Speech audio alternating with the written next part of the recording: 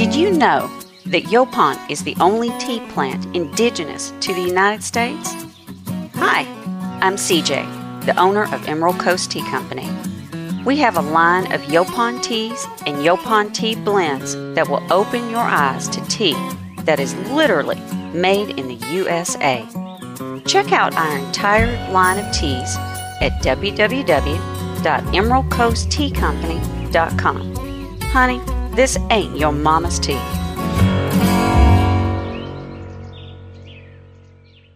They're funding abortions, demanding Americans comply with their woke climate agenda. They teach people that the U.S. is a system of white supremacy while stripping away your Second Amendment rights. A California Democrat? No. It's Bank of America under CEO Brian Moynihan. There's enough people pushing political agendas in America. Your bank shouldn't be one of them. Bank of America. Their lies start with their name.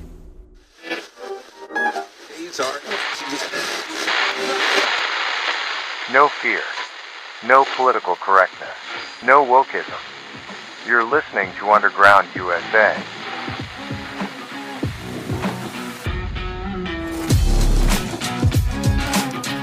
Thanks for downloading, listening, and sharing. My name is Frank Salvato. I'd like to touch on a subject that Gen Zers and Gen Z Alphas and maybe even some latter millennials wouldn't fully understand from experience. The subject matter is what most people mistakenly call radical Islam. It is important for a couple of significant reasons, one of which concerns what is happening in the Middle East today. People who were alive and aware during and after the attacks of September 11th, 2001, had the opportunity to hear the open debate that took place about the covenants and tenets of Islam. During that debate, a popular notion, albeit one based on an untruth and a defective understanding of the Quran and Hadith, was that Islam is a religion of peace. It is not. It never has been. But that didn't keep people of influence from declaring it so. From presidents like George W. Bush and Barack Obama, the face of terror is not the true faith of Islam. That's not what Islam is all about. Islam is peace. For more than 1,000 years, people have been drawn to Islam's message of peace. And the very word itself, Islam, comes from salam, peace. The standard greeting is, Assalamu alaikum, peace be upon you. And like so many faiths, Islam is rooted in a commitment to compassion and mercy. To failed presidential candidates like Hillary Clinton. Let's be clear, though. Islam is not our adversary. Muslims are peaceful and tolerant people and have nothing whatsoever to do with terrorism. The obsession in some quarters with a clash of civilization or repeating the specific words radical Islamic terrorism isn't just a distraction.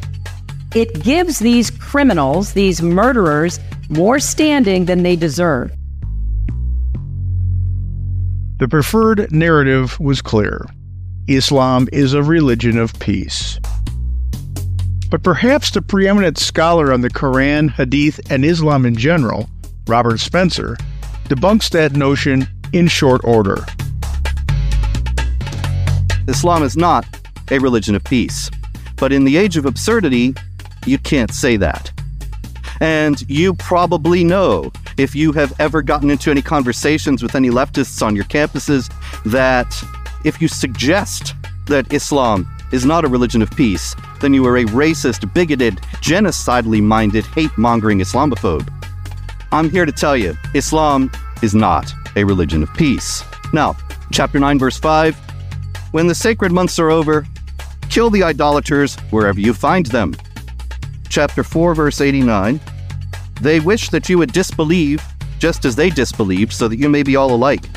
Do not, therefore, take allies from them until they emigrate in the way of Allah. But if they turn their backs, then seize them and kill them wherever you find them.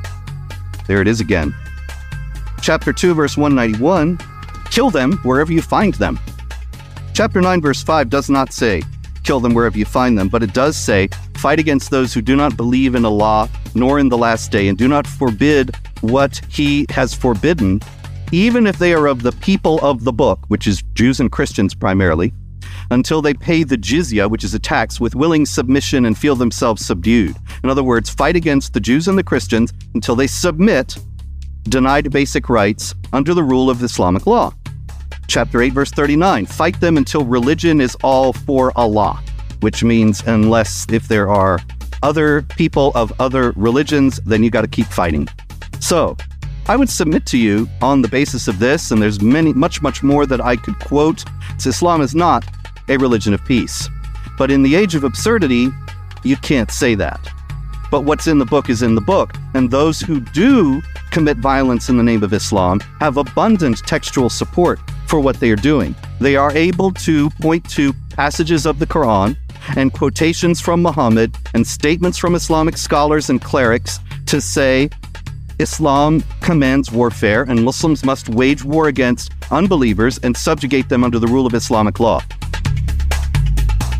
I bring this up because of the epidemic of Gen Z Alpha, and millennials who have taken to the streets in support of Hamas, claiming the entirety of the West exists as Islamophobic and that the West is the aggressor, that the religion of peace is under attack.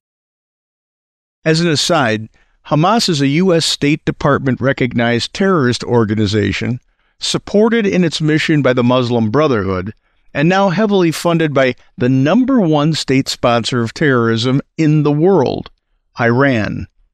The list of their attacks on Israel and Israeli citizens alone is exhaustive. Islam is a religion of conquest, and that conquest, as Spencer pointed out in my brief clip, is executed by the sword. And it's not the radicalized Muslim that executes this conquest. It is the devout Muslim that executes this conquest. The demographic within the Muslim world that does commit acts of terrorism is not a demographic that has been radicalized. Rather, they are simply following the precise teachings in the Quran and the Hadith. Some would ask, well, isn't that just like the Christians in the Crusades? Yes and no and irrelevant.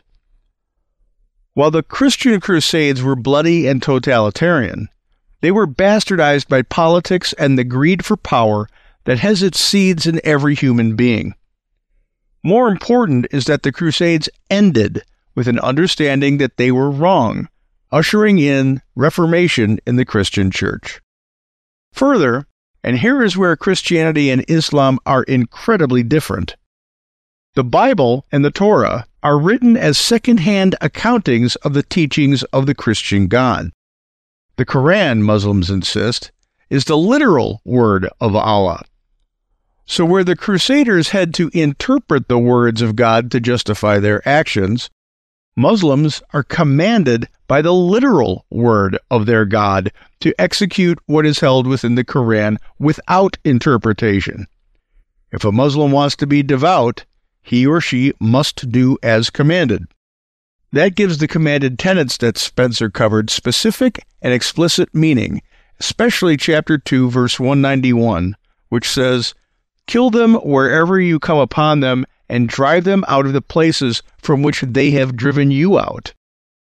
As to the question's irrelevancy, today it is the devout in the Islamic faith that launch missiles into civilian areas in actions of conquest, not Christians. In the 2000s, I served as the executive director of BasicsProject.org, an educational 501c3 organization focused on exposing the internal and external threats to the United States and eradicating constitutional illiteracy. The internal threats were centered on progressivism and neo-fascism, and the external threats focused on those emanating from devout Islamism. I have read and studied the books. I know Robert Spencer, as well as many others, including Wafa Sultan, Paul L. Williams, Walid Ferris, Brigitte Gabriel, and many others considered learned voices on the topic of Islam. There are at least two things on which we all agree. One, it is the devout Muslim that poses the threat because of his or her adherence to the letter of the Quran. And two, Islam is not a religion of peace. And so it is that the onus of any effort to demilitarize the Islamic culture must weigh heavily on the devout within the Islamic faith. It is they who must reject the violence that is commanded by Allah in the Quran. And that'll take reformation that will necessarily move the over 1 billion Muslims away from the literal teachings of their God. That is no small task. What can help this reformation along is this. The West needs to be honest about the issue instead of creating false narratives like Islam is a religion of peace. It most certainly is not.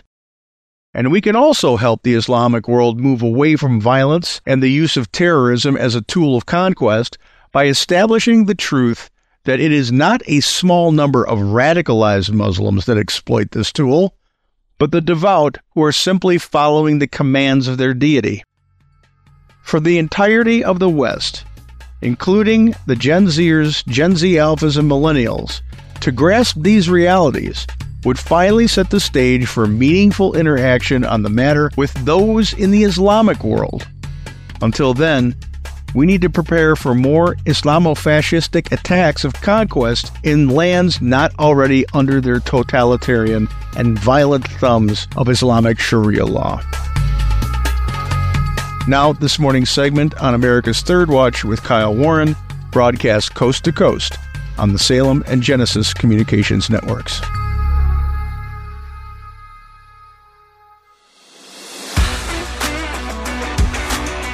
News, insight, passion.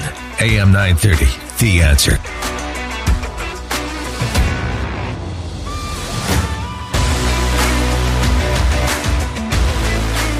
Kyle Warren with you. And we've got Frank Salvato, as I said. Good morning, Frank.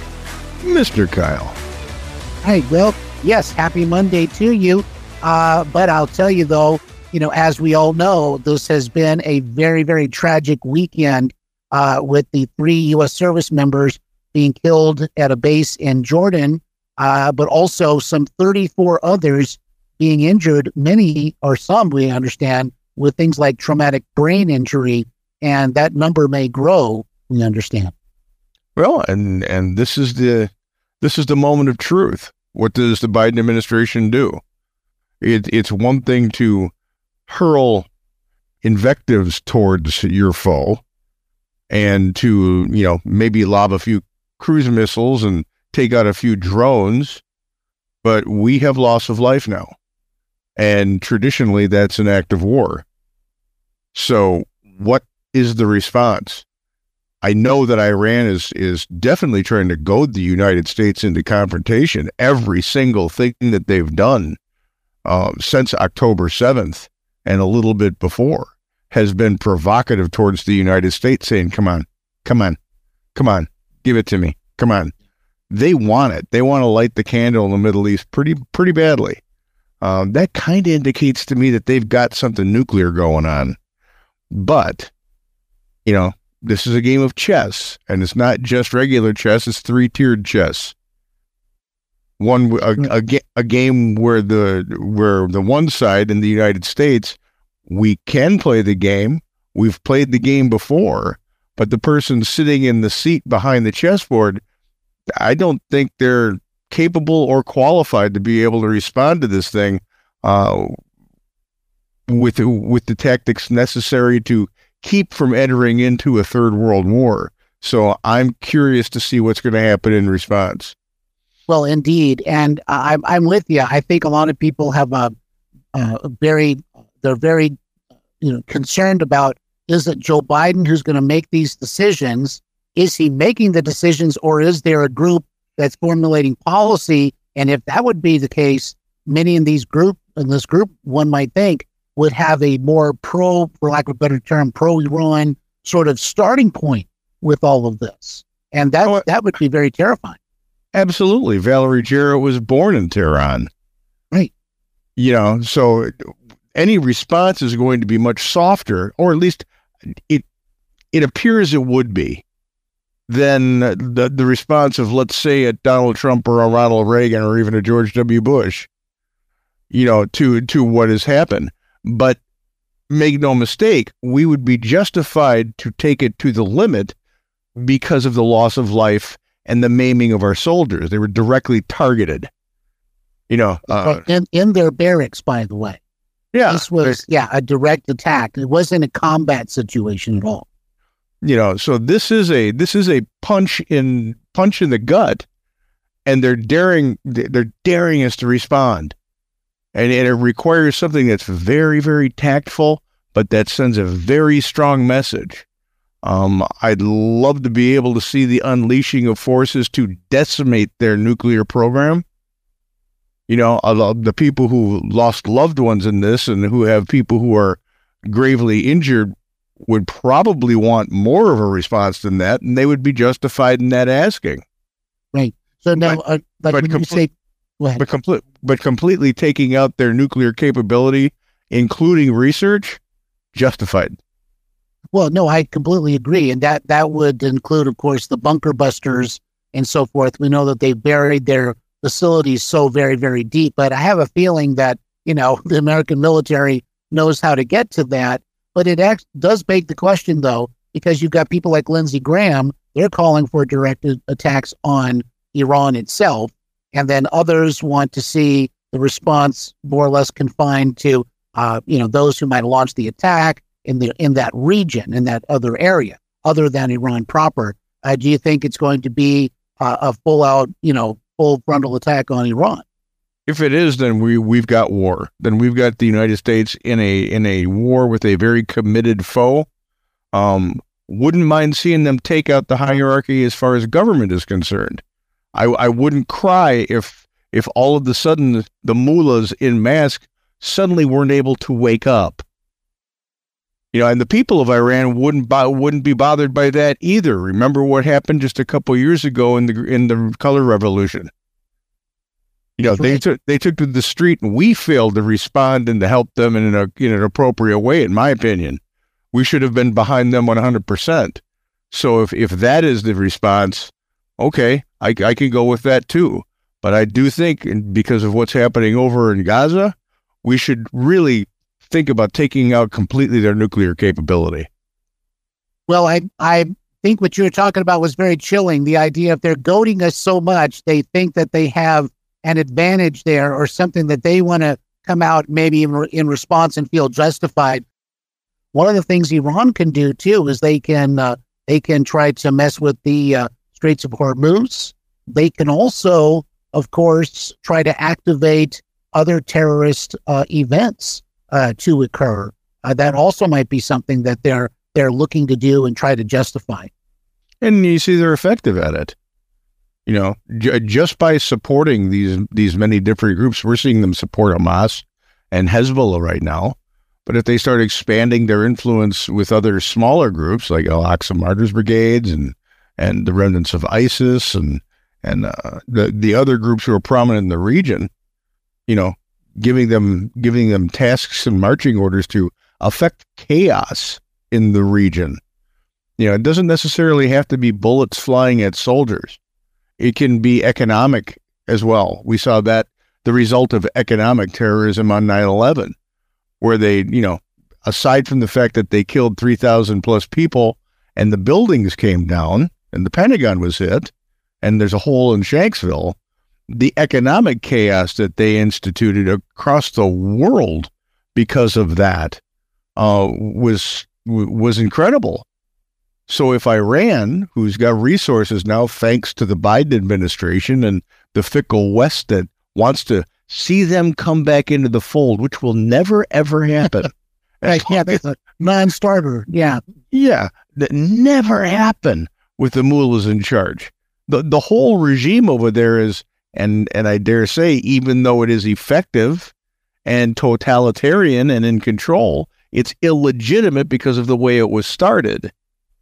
That whole regime is about, we are going to move the conquest of Islam forward.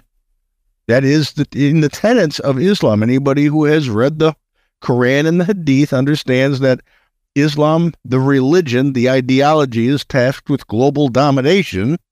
The mullahs want to move that forward. And they feel through the chaos that they can affect through their meddling with peace in the region, it's a good starting point.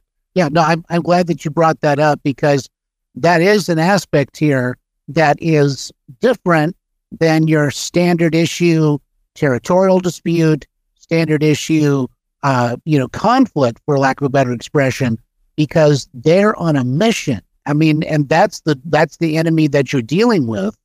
They're not going to simply sort of knuckle under because they believe that they have some sort of, lack of a better expression, some sort of holy agenda here in some way.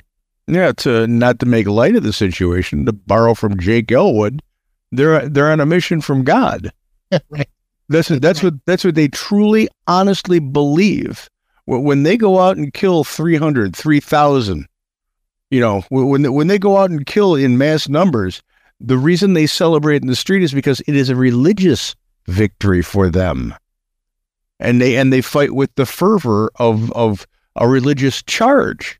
So where Putin wants to see Ukraine back, that's a matter of pride and territory. The people who are devout, and this is where I wish people would stop using the term radical Islam. There's no radical Islam when it comes to the terrorists or the devout, because the people who want to see this conquest, who happen to be Muslim, who support this conquest, they're just following the religion to the letter. So that makes them devout. It doesn't make them radical. It makes them devout. So, when we talk about the people who would gladly blow themselves up with an explosive vest, those are devout Muslims. And the Iranian mullahs are devout in their quest. And when you bring in the nuclear aspect to that, it becomes a let God sort them out kind of a mentality. And again, it's important to understand this kind of stuff, because it's not just, for example, we hear about, we need to inflict enough pain to make this stop. And we're conventionally, that's right. But it seems that, the mullahs can take a lot more pain because they think they're getting points for the pain for some reason. Absolutely. Death is a reward. That's the one thing Osama bin Laden wrote in his writings. He goes, you fear death. We welcome death because it is the ultimate goal, the ultimate release. We want it. We celebrate it. So that's why you'll never win. I mean, he was very straightforward about it, and he believed it. If you read his writings, especially the fatwas, there's 2 fatwas that happened before 9/11. If you read those, you understand they are not scared to die. They want to figure out how to affect that to advance Islam and affect the most damage. So where we say, well, we can't go in there, we're going to suffer a lot of casualties. They don't care. They don't care. They celebrate the suicide bomber the night before. It's a big party, and off you go, brother.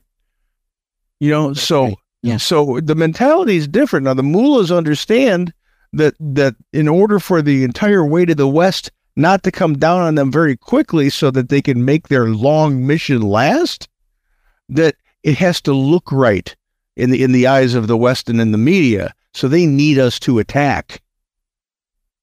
Well, indeed. But even so, this is a chronic issue. I mean, you can try to degrade. This is what the Pentagon or the White House will talk about, right? The degradation of their ability, or the terrorist groups that they back, their ability to attack our service personnel again.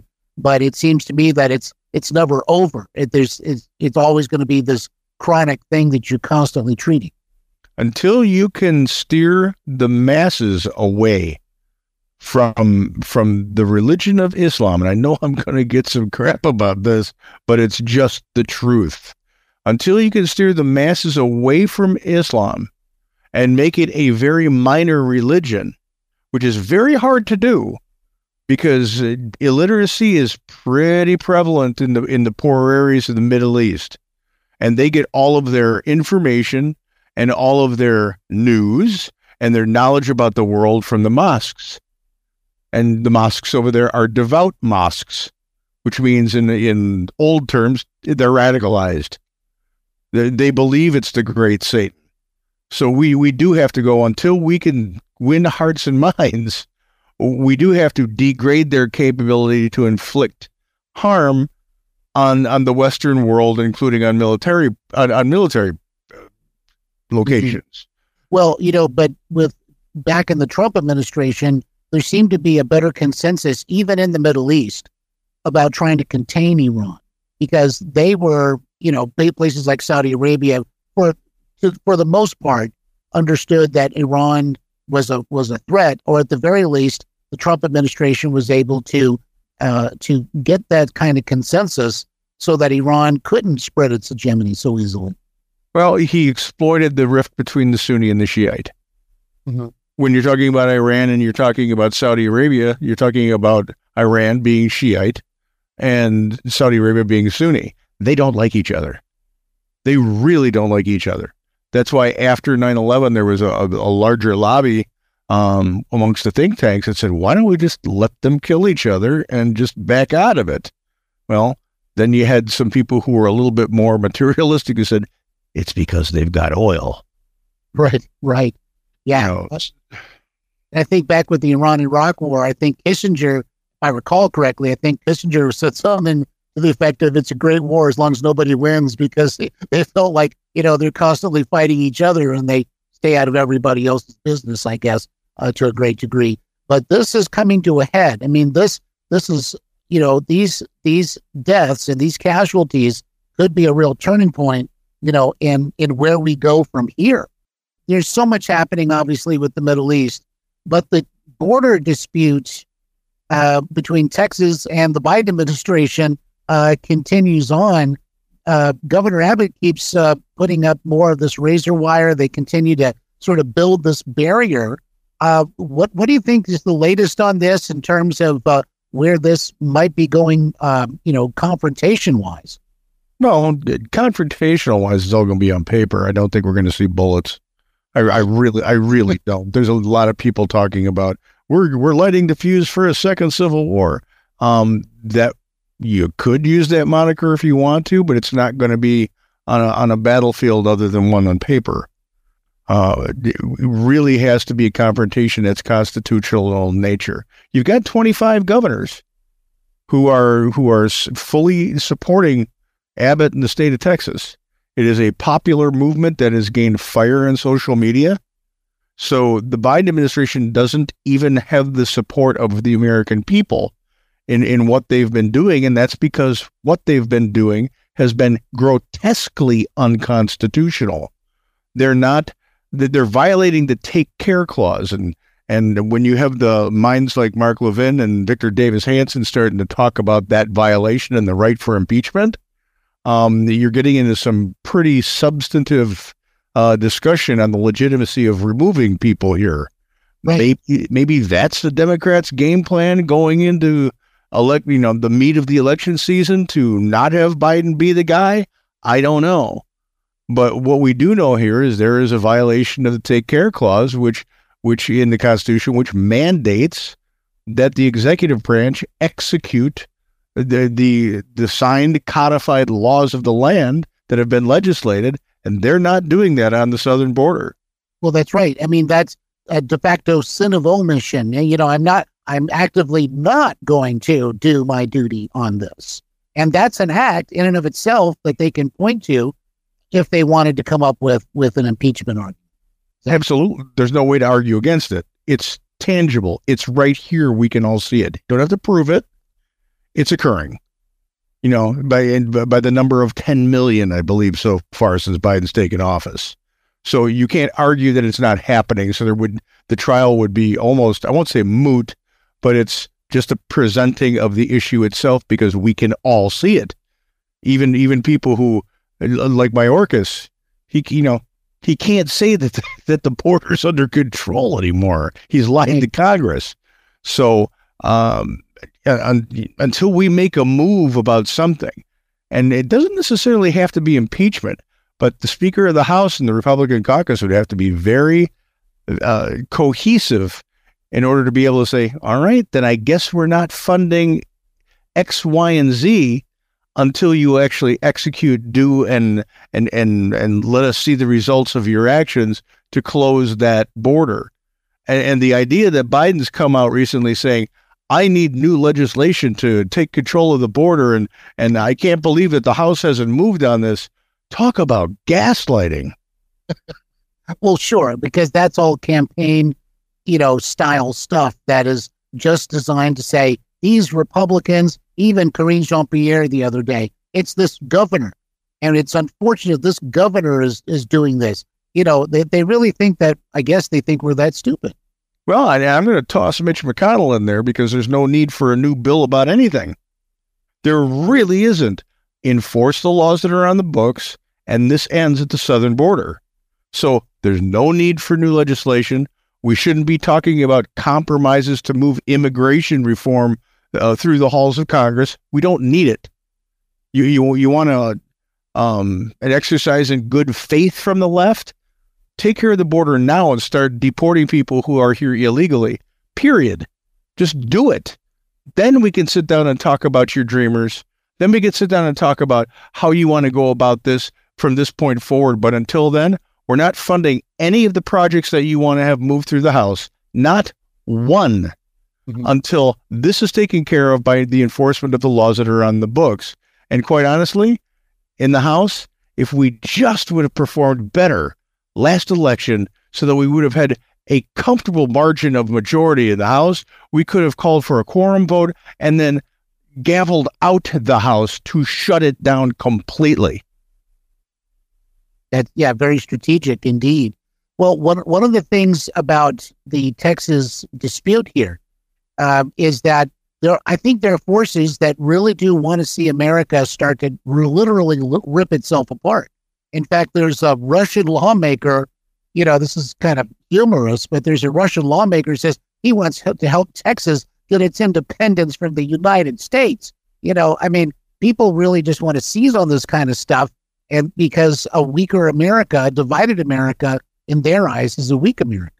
Well, and this is one of the reasons that the solution of nullification is something that avoids a shooting war and makes the country stronger. The federal government, our system of government was not designed to have a top-down heavy hand. It just wasn't. It wasn't the way it was created to work. It was a labyrinth of checks and balances that saw the federal government pick up the slack in between the authority of the 50 states when they had to interact with one another. Texas has every right in the world to safeguard their citizenry, and right now their citizenry isn't safe. The federal government declined to enforce the federal laws, so Texas has the right to pick up that mantle. It's just the way the Constitution reads. But when you get a jaded and politicized Senate that isn't looking out for the health and well-being of the state, that's the way this was set up. Our country was supposed to have the House, which presented the people's argument in Washington, D.C., and the Senate, which presented the state's argument in Washington, D.C. No state in the Union would say, well, if they don't want to enforce the laws and there's millions of people coming over, we can sign on to that, if it wasn't because politics was in control instead of the way the government was supposed to be executed. Every senator from every state would be going, whoa, if you're not going to enforce federal laws, then we can't sign into any of this stuff. And the Senate would have said no. We voted overwhelmingly, everything lost, so the states have every right to do this. And if SCOTUS is looking at the Constitution without political eyes, they go all in for the state of Texas. No, I agree. That's what I was going to ask, is the idea that, when this does play out, ostensibly the Supreme Court allowed this to continue, to actually lift the ban on cutting the wire until this plays out. But in your crystal ball, do you think that the Supreme Court's going to, after hearing arguments, I don't see how they could side or not side with Texas. A very unsatisfying answer coming your way. Yeah, they ruled Obamacare was a tax. That's true. Well, that was John Roberts. That's right. Yeah. So in that vein, so trying to predict what a politicized court will do, that's, you're always walking on very, very thin ice. And Roberts has turned into a wild card. You never know whether he's going to side with the Constitution or whether he wants to get invited to cocktail parties inside the Beltway. Mm-hmm. Yeah, very, very good observation, indeed.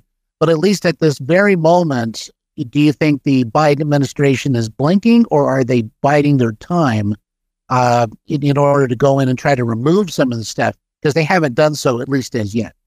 The problem here is, and this is the rumblings coming from the border, is that the Border Patrol personnel are not going to do it. Interesting. They have so far refused to do anything that is being inferred as a go ahead and start from the Biden administration, because even the people with boots in the ground for the Border Patrol know it's wrong. They know it's wrong, and they're tired of being used as rubber stamp paper pushers when there's things happening there that affects their family too. So I think if you're going to see a rebellion, it's going to be rank and file Border Patrol people saying we're refusing to follow this order. It's unconstitutional. Well, that will be a very interesting day if that happens. And I think you're right. I think there's a good possibility for that. Frank Salvato, undergroundusa.com, author of the book Nullification. Great discussion this morning, sir. We'll talk to you again on Friday. Stay low, my friend. If you like the podcast, subscribe, leave a comment, rate it if your platform lets you. Be sure to head on over to undergroundusa.com to sign up for our Substack, which comes straight to you, circumventing the censors and the fact checkers, because we both know that they're worthless, and that's been proven over time. And be sure to pick up your copy of Nullification, The Case for Decentralizing the Federal Government, available in Kindle and paperback over at Amazon.com. You're listening to Underground USA. My name is Frank Salvato, and we will be back right after this.